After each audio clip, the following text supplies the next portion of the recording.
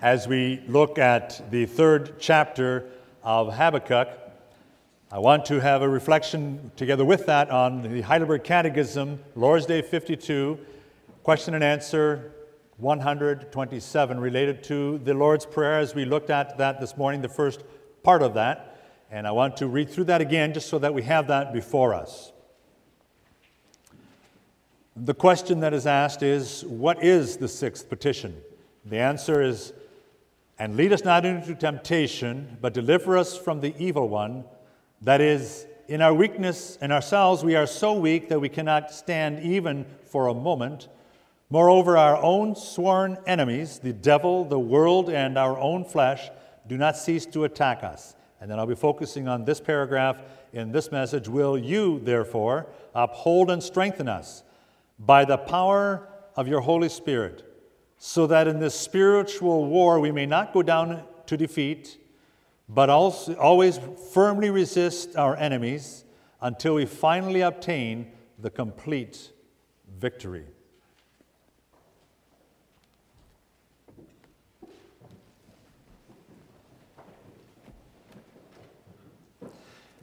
Beloved in our Lord Jesus Christ,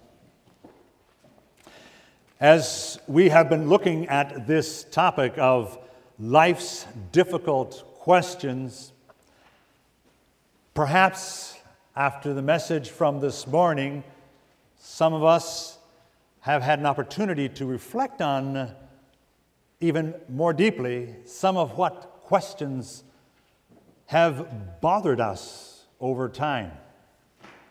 And that's okay, because we need to be looking at these things, but always from a perspective that God gives to us in the Scriptures. And perhaps no place in the Scriptures is this more clear than here in Habakkuk. And I might also add that in Job, there are some similar refrains and similar teachings that are brought forth with regards to this whole area of life's difficult question. As we looked at this morning, we looked at some of the questions that Habakkuk asked, and I'm just going to review that very quickly with you. The first question he asked was, O Lord, how long shall I cry, verse 2, chapter 1, and you will not hear, even cry out to you violence, and you will not save? Why do you show me iniquity and cause me to see trouble? What is this thing about evil, says Habakkuk? God responds, look, verse 5, among the nations and watch. Be utterly astounded, for I will work a work in your days which you would not believe, though it were told you. And then he begins to talk about the Babylonians, that nation that he has sent against God's people. Habakkuk asking for a clarification on the matter. In verse 13, Chapter 1, you are pure of eyes then to behold evil, and cannot look on wickedness. Why do you look on those who deal treacherously, and hold your tongue when the wicked devours a person more righteous than he? God responds in verse 2, then the Lord answered me, of chapter 2, verse 2, write the vision and make it plain on tablets, that he who may run who reads it, for the vision is yet for an appointed time. But at the end it will speak, and it will not lie. Though it tarries, wait for it, because it will surely come and not tarry. Behold the proud, his soul is not upright in him, and the heart of the answer, but the just shall live by his faith. Habakkuk, now receiving the answer to his questions, has an opportunity to reflect on those very answers. We don't know too much about Habakkuk as a person. We know that he was a prophet. Chapter 1, verse 1, chapter 3, verse 1, both reflect on the fact that Habakkuk identifies himself as being a prophet of the Lord. We do also know that it's not just, in this case, a normal prophecy that he writes here. It's one in which he is stressing himself, addressing himself to a situation that the people of Israel are living in with the captivity that is nigh upon them. We also know that Habakkuk is either a Levite or a part of the worshiping community, a leader, perhaps a musical leader in that, because the conclusion to chapter 3, if you read there, it will say that this is written to the chief musician with my stringed instruments. So we do know that Habakkuk was involved intimately with the worship of God in the situation that they are involved in, as we see that unfolding. You also need to see that in chapter 3 now, Habakkuk, as he is inspired by God's Holy Spirit, this is not just something that he just says, wow, this is very interesting, and just comes out with a song. He is inspired by God's Holy Spirit, as the entire Scriptures are, to respond on behalf of God's people with this chapter 3, which is, shall we call it a song or a poem, a hymn that was used in liturgical situations. No doubt it was often repeated, and the refrains got to be known by God's people. And as they were going through difficult times, I have no doubt that this particular passage was often read. In fact, probably all of Habakkuk during the difficult times. During the discovery, at the time of the discovery in 1945-ish and into the 50s and 60s actually, of the Dead Sea Scrolls, one of the documents that was discovered, in addition to some of the manuscripts of the Scriptures older than what had until then been available to us, one of the documents was a commentary on chapters 1 and 2 of the prophecy of Habakkuk. If a commentary was written and preserved in this way, it stands to reason that it was used, the prophecy of Habakkuk was used regularly by God's people. They were familiar with the prophecy. Sometimes when I talk to people about some of the prophecies of Scriptures, the prophets, the minor prophets especially, I will ask them, when's the last time you read through it or heard a sermon on it? And sometimes they're not the most popular topics for preaching on, but what a gold mine of comfort is found especially here in the prophecy of Habakkuk. This is a Shigionoth, and I'm not even going to pretend to tell you exactly what that is, because quite frankly, in spite of the fact that I'm a professor of Old Testament, I don't know exactly what that term is. And we see this, we do know that it's again a temple term or something used in liturgy and so on. We don't really know exactly what that term refers to, or that it's a musical term or a liturgical term. It doesn't really matter. What we do know is that this chapter, inspired by God's Holy Spirit, reflects how you and I, as God's people now then, are called upon to respond to what we heard this morning, that the just shall live by faith. We will get the answer to the questions in God's timing here on earth or when we get to heaven. And we need to rest assured in that, knowing that we can fully trust the one who does have all of those answers. In verse 1 and 2 of Habakkuk's response, then, we have Habakkuk reflecting, in a sense, on wondering how it is possible that it seems that the punishment that God is providing for his people is even worse than the original sin. And God is using a very difficult disciplinary action to teach his people a lesson to depend on him. They have far since been looking at the idols and the teachings of those who were in the communities in which they were living, who were not of God's people, and they were slowly but surely being overwhelmed and taken in by that. Isn't that something that happens in our culture? How quickly we have a tendency to assimilate ourselves to our culture rather than making sure that the culture in which we live assimilates itself to God's Word. Are you listening to that? Because we are so easily influenced by the media, by TV, by radio, by many different influences in our lives to simply go with the flow, as it were.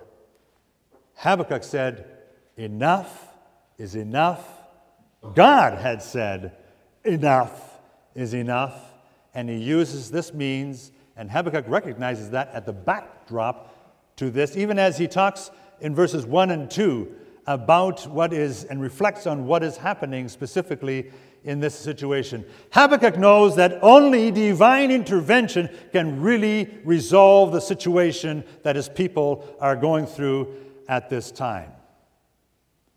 He is aware of the eternal security of God's people in these verses. Eternal security because of what God provides for them. And it's almost as if when he comes into this song of praise, as he's responding in joy and thanksgiving to God for his faithful response to the questions that Habakkuk has been asking, it's almost as if Habakkuk were saying in this hymn, when circumstances look bad, trust in God, hit the rejoice button and turn up the volume, because God is at work in our lives.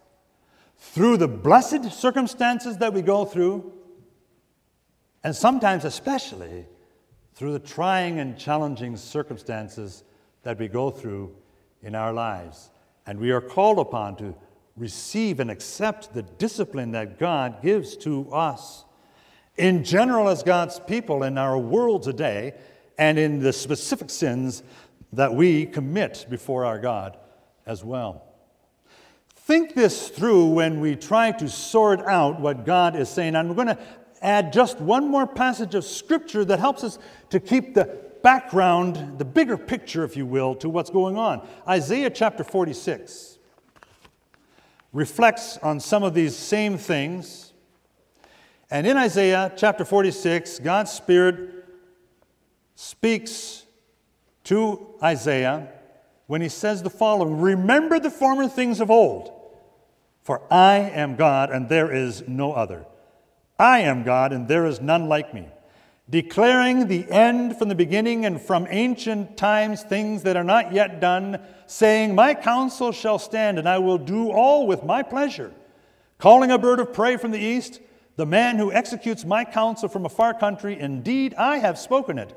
I will also bring it to pass. I have purposed it. I will also do it." Now, when we look at those verses, then we look at verses 12 and 13, and we look at the focus of this. Listen to me, he says, "you stubborn-hearted." Is that you and me? Yes, it is. "Who are far from righteousness." By human nature, we are far from righteousness. "I bring my righteousness near, it shall not be far off. My salvation shall not linger, and I will place salvation in Zion for Israel, my glory." Will you note that here in the prophecy of Habakkuk are not what we might have today as 10 steps to a happy, fruitful life? We have a picture of God saying salvation is at stake. And salvation is at the very heart and core of the message of the gospel of Jesus Christ, from Genesis chapter 1 to the last book in Revelation, the last verses there. We are seeing here a movement that God is saying to, I will bring salvation. This is my plan for salvation that is at stake, and that I will demonstrate that Satan, as much as he tries to stop that plan, time and time and time again, throughout the Scriptures, throughout the history of the Christian church, throughout our own lives, Satan continues to try to put an end to the plan of salvation in our lives. But does it work? No. Nothing can stop the plan of salvation. The focus is not necessarily just on the circumstances and what's happening in God's people and what are the 10 easy steps to get over this thing. The focus is on Jesus Christ who is to come, our salvation. We'll see that as we develop this throughout this chapter too. But as we look at the Catechism and how Satan tries to put a wrench into our own activities in life, we look at the second paragraph, and I want to help you to see and how this is put together, this paragraph, because the whole paragraph rests on that first two lines there. Will you therefore uphold and strengthen us? That's what that second paragraph is all about. Will you uphold and strengthen us? Lead us not into temptation, but deliver us from evil. Has everything to do with God upholding and strengthening us. How? By the power of your Holy Spirit. Why? So that in this spiritual warfare we may not go down to defeat. Positively, how? But we may always resist our enemies until we finally obtain the complete victory. I want to break that down one by one as we walk our way through this chapter and correlate it to this particular paragraph in the Catechism. Uphold us and make us strong. Only God can do that. And we need to be reminded of that time and time again. If we look at verses 3 to 7 and we see the presence of God in our lives, in the lives of God's people, His presence is there in spite of the evil that's around us. We look at our world today and we see and acknowledge that things are going from bad to worse. But God says, in spite of that, I am present. And I have everything in complete control. And when in verses 3 to 7, Habakkuk reflects on that, he uses a terminology that reminds us of God's presence in the history. He's now going back and saying, if you really want to understand how God is working in your lives, go back, look back over the history and see what God has done. And he brings up things like in verse 5, he talks about the plagues and the pestilence. As a matter of fact, in verse 4, he's talking about the flashing of the lights and so on. It's a reminder of the giving of the law. And then in verse 5, the plagues and the pestilence that were a part of that, reminding us as to how God worked in the time of the crossing of the Red Sea, just prior to that, the 10 plagues that were there, and how God showed His power over Pharaoh and his host by delivering His people, salvation, through the Red Sea.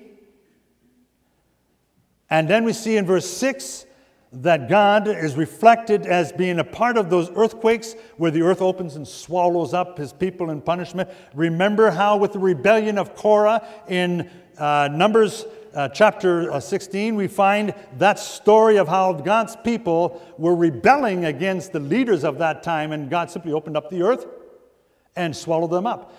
Do we not see here how God is in control even of the laws of nature? The sun standing still, Joshua as well, and the earth opening up, the plagues that took place. God is the one who created the laws of nature, and He can suspend any one of those laws at any time. That's called a miracle. And God uses His power over nature in a way that demonstrates who He is in general revelation, if you will, by overcoming the powers of nature. Habakkuk is reflecting on this in his song of response and saying, you really are an awesome, powerful, majestic, sovereign God. And I praise you for that. And we see that taking place as Habakkuk reflects on that. His focus is on God, as does our catechism. When will you therefore uphold and strengthen us? How? Not by our own power. Not by the power of the doctors. Is there something wrong with going to the doctor? Of course not. God uses that. But we need to recognize that God is the one who's behind that. We need to pray for God to use the doctors and medical advances for our benefit. Yes. But ultimately, everything is in God's hand. By the power of your Holy Spirit. That's the only way that we can grasp what is going on in our own lives. We look at this and then begin to understand slowly what is taking place here, especially as we look at verses 8 through 12, where God now is reflecting on judgment over evil. Habakkuk is saying, I now know that you are the judge even over evil. Yes, as I mentioned this morning, you are using evil to overcome evil, but then you trump that evil and destroy it too. Babylon being used to punish His people is going to be overthrown, as nations and nations and nations after that continue to do. Any nation that tries to stand on its own 2 feet using human reason and wants and desires will fall. Any nation, Canada, the U.S., any member of the United Nations, any European country, any nation around the world, faces that threat. No nation is a power nation unless they will acknowledge what God is doing and follow what He wants. Even the people of Israel experience the tattering remains of their nation, God's nation, being carried off into captivity. And as I mentioned this morning, this takes place about 20 years before the final captivity, but we see this taking place as during the last years, those last 20 years, the house of Josiah is the one, and his generation that follows are the ones that are living through this time. And no doubt Habakkuk has experienced much of those kings during the time that he is prophesying in Israel. Josiah was a man after God's heart, providing many reforms. But who were the last of the kings that reigned in Judah after Josiah? They were his 3 sons and his grandson. First of all, there was Jehoahaz. He only lasted 3 months. Then there was Jehoiakim with an M, note, another son. He reigned for 11 years. Then there was Jehoiakim's son. 3 months was the extent of his reign and carried into captivity. And then there was Zedekiah, a 3rd son now of Josiah, who was the last of the kings of Judah, and under whom the final straw is cast, final dice is cast, if you will, by the Babylonians to say, that's it, now you're all coming home with me. But who's throwing that dice? You see, it's not the Babylonians. Oh, they're being used. It is God who is in control of the situation. No dice allowed. The Babylonians think that they have got all of the power, and look at what we're doing. But it is God saying, okay, now it's time for you to take them into captivity so they can learn their lesson, and I will draw them back. The promise is there to draw them back. The promise is there that He will not forget who they are.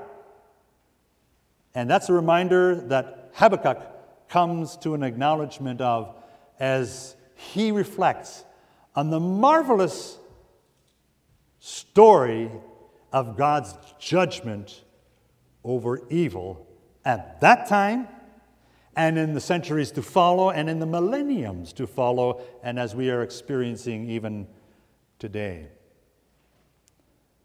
Habakkuk asks, why is it that evil seems to prosper? God basically says, you know what? All in good time, eventually, the evildoers will be overcome and the righteous will be upheld. What a marvelous comfort that Habakkuk now expresses in this song of praise that he provides for us. We will not go down to defeat. Seems to me the Catechism talks about that. Yes, it does. Will you then therefore uphold and strengthen us? For what end? So that in this spiritual war we may not go down to defeat. People of God, we are in the midst of a battle zone. We have been since Genesis chapter 3, with the sin that came into the world, initiated by Satan himself. And that battle between God and Satan goes on. It's the story of the Scriptures.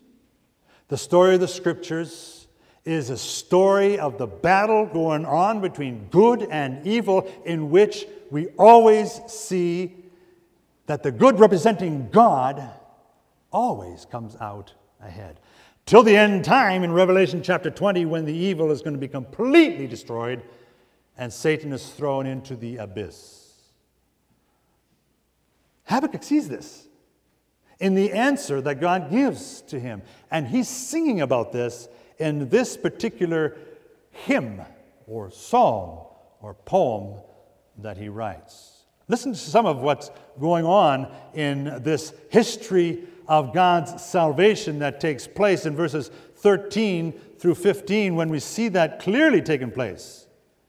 You went forth for the salvation of your people. There's that word, salvation. For salvation with your anointed. Who is ultimately the anointed one? Jesus Christ. You struck the head from the house of the wicked. You overcame the evil one. You, by laying bare from foundation to neck, you thrust through with his own arrows the heads of his villages. Imagine that the enemy is being overthrown by their own people. Their own arrows turned upon them. That's how God does it. The enemy is nothing more than a puppet. Satan himself, especially, is the greatest of those puppets. They came out like a whirlwind to scatter me. Their rejoicing was like feasting on the poor in the secret sea. In the secret, you walked through the sea with your horses, through the heap of great waters. That verse 15, does that remind you of something? You walked through the sea with your horses, through the heap of great waters. There's the deliverance, that salvation message, the deliverance through the Red Sea, that Habakkuk is looking back on and saying, wow, I wish I'd seen that before I asked these questions, says Habakkuk. Now I understand it. Thank you for making that clear to me, God, for the answer that you have provided for me in that. We look at this and we know that we are called upon to resist the temptation that Satan provides for us, to hoping to distract us and get us so discouraged because of the circumstances that we go through in life, hoping that we will lose our faith. And we look at this and we begin to see and to understand that Habakkuk understands and knows that we, as the Catechism, are reminded of that we must not only go down to defeat, but we must always firmly resist our enemies. Resist our enemies. What enemies? Well, the Catechism mentions three of them, right? The devil, earlier on, the world, and our own flesh. We looked at the woes in chapter 2 that are an identification of what the enemy is up to in our lives. Greed and injustice and pride and violence and idolatry. 5 examples of the evil that's going on in our world that we need to resist. Remember that if we cave into these temptations, we will never begin to answer some of the tougher questions of life because our vision will be completely obscured. Because we are not seeing through the glasses that God has given to us in the Scriptures. Rather, we are looking at the glasses that Satan hands to us. Look through the glasses of greed. Become greedy. Become violent. Become unjust. Practice idolatry. Then you'll understand things. Lies, lies, lies, you see. No wonder we can't sort out the questions of life. And God says to us in His lesson on the Lord's Prayer, when Jesus teaches us how to pray, He prays that we would not be led into temptation, but be delivered from the evil one. And we can't do that by ourselves, except for the power, the ultimate, supreme, sovereign power of God in our lives. Have you noticed how Habakkuk finishes up his hymn? There's an encouragement in and of itself as we look at these verses 17, 18, 19.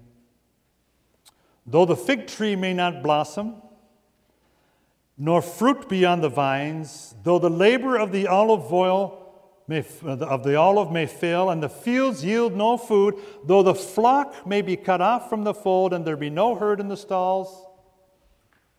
Bring this up to today. Though the combine break down in the first round of our harvest, when the planter doesn't seem to be getting the seed into the ground just the way it should, and we have to continue to adjust the planter so that it does its job, and we get behind. When the rain comes, on a Monday and the sun shines on a Sunday when we shouldn't be out in the fields, and we can't get our crops in on time when the spring season drags on and is wet, or the winter season rather drags on and we can't get on in time. When all of this happens, how do we respond? Well, Habakkuk says, verse 18, yet, in spite of all of this, though the bottom may fall out, yet I will rejoice in the Lord. I will joy in the God of my salvation. The Lord God is my strength. He will make my feet like deer's feet, and he will make me walk on my high hills. Is Habakkuk suggesting that when we go through difficult times of our lives here in this hymn, is he suggesting that we should just simply ignore the circumstances and look only to Christ? That sounds wonderful, but that's not what Habakkuk is teaching. Habakkuk is teaching us that we will go through difficult circumstances in life, but we need to look through the circumstances to the face of Jesus Christ, who holds our hand and walks us through those difficult moments in life. No ignoring the circumstances. Deal with them, but never by yourself, always with the focus of knowing that Jesus Christ, God himself, walks with us through these difficult circumstances, and then we can resolve what's happening in our lives as a part of that. Oh, if we could only take this to heart in those dark days of our lives. Habakkuk took that to heart, and he came out with a profound profession of faith. That's what this hymn is. We sang parts of this hymn in hymn number 14, 5 verses this morning and 5 verses this afternoon, just prior to the message in both services. They are verses which reflect chapter 3 of Habakkuk, which is a hymn of a profession of faith. Amazing things you have done. Great is your faithfulness. We'll sing that in just a moment. And as we think this through, then we begin to understand that as we look at some of the different things that go on in our lives, we need to focus our attention on Jesus Christ. He, Hebrews chapter 12, verse 1, is the author and perfecter of our faith. That's what this is all about, isn't it? A shaken faith that is turned on its end and given to us as being a more profound and deep faith in Christ. There is a popular author, one that we are probably familiar with, Corrie ten Boom, who writes about this in the midst of persecutions. As she is in a concentration camp and writing notes and making notes about this, she no doubt is reflecting on Habakkuk, on Job, on some words from the book of Lamentations when she reflects on this. And in one of her poems, she writes this: look around, in terms of the challenges and difficulties, look around and be depressed. Look within, look around and be distressed. Look within and be depressed. Look to Christ and be at rest. That's what Habakkuk is teaching. Look around and look at all the circumstances, and you will be distressed if you focus only on the circumstances that you are dealing with. You will be distressed. Look within yourself, try to find all of the answers as if you think that you've got all of the answers for yourself, and you will be depressed. But look to Christ. Through the circumstances, to the face of Christ. Look to Christ and be at perfect rest in Him. As Habakkuk recognizes that, he concludes with that last verse of his hymn, and I'll conclude with that as well. The Lord God is my strength. He will make my feet like deer's feet, and He will make me walk on the high hills. To God be the glory for what He has done through His Son Jesus Christ for us. Amen. Let's bow our head in prayer. Father, We are grateful for the message that you gave to Habakkuk, inspired by your Spirit, intended for all of God's people through all time, including us today. Perhaps there are those here today who are going through a difficult time. We pray, Father, that this message from the prophecy of Habakkuk may be an encouragement to them to look to you, not necessarily to find all of the answers, but know that you have the answers and you are walking with us through these circumstances. Perhaps there are others who know family members or friends who are going through difficult circumstances in their lives, asking tough questions. And we pray, Father, that this message may also be for us an encouragement to talk to them, to remind them that they need to look to you to your Son, Jesus Christ, for the source of the strength of the power that they may have, so that they may indeed run like the feet of the deer, as Habakkuk reflects on this. May we take this for ourselves and carry this through the week and the months and the years to come, and may we be encouraged by this message for us today. In Jesus' name we pray. Amen.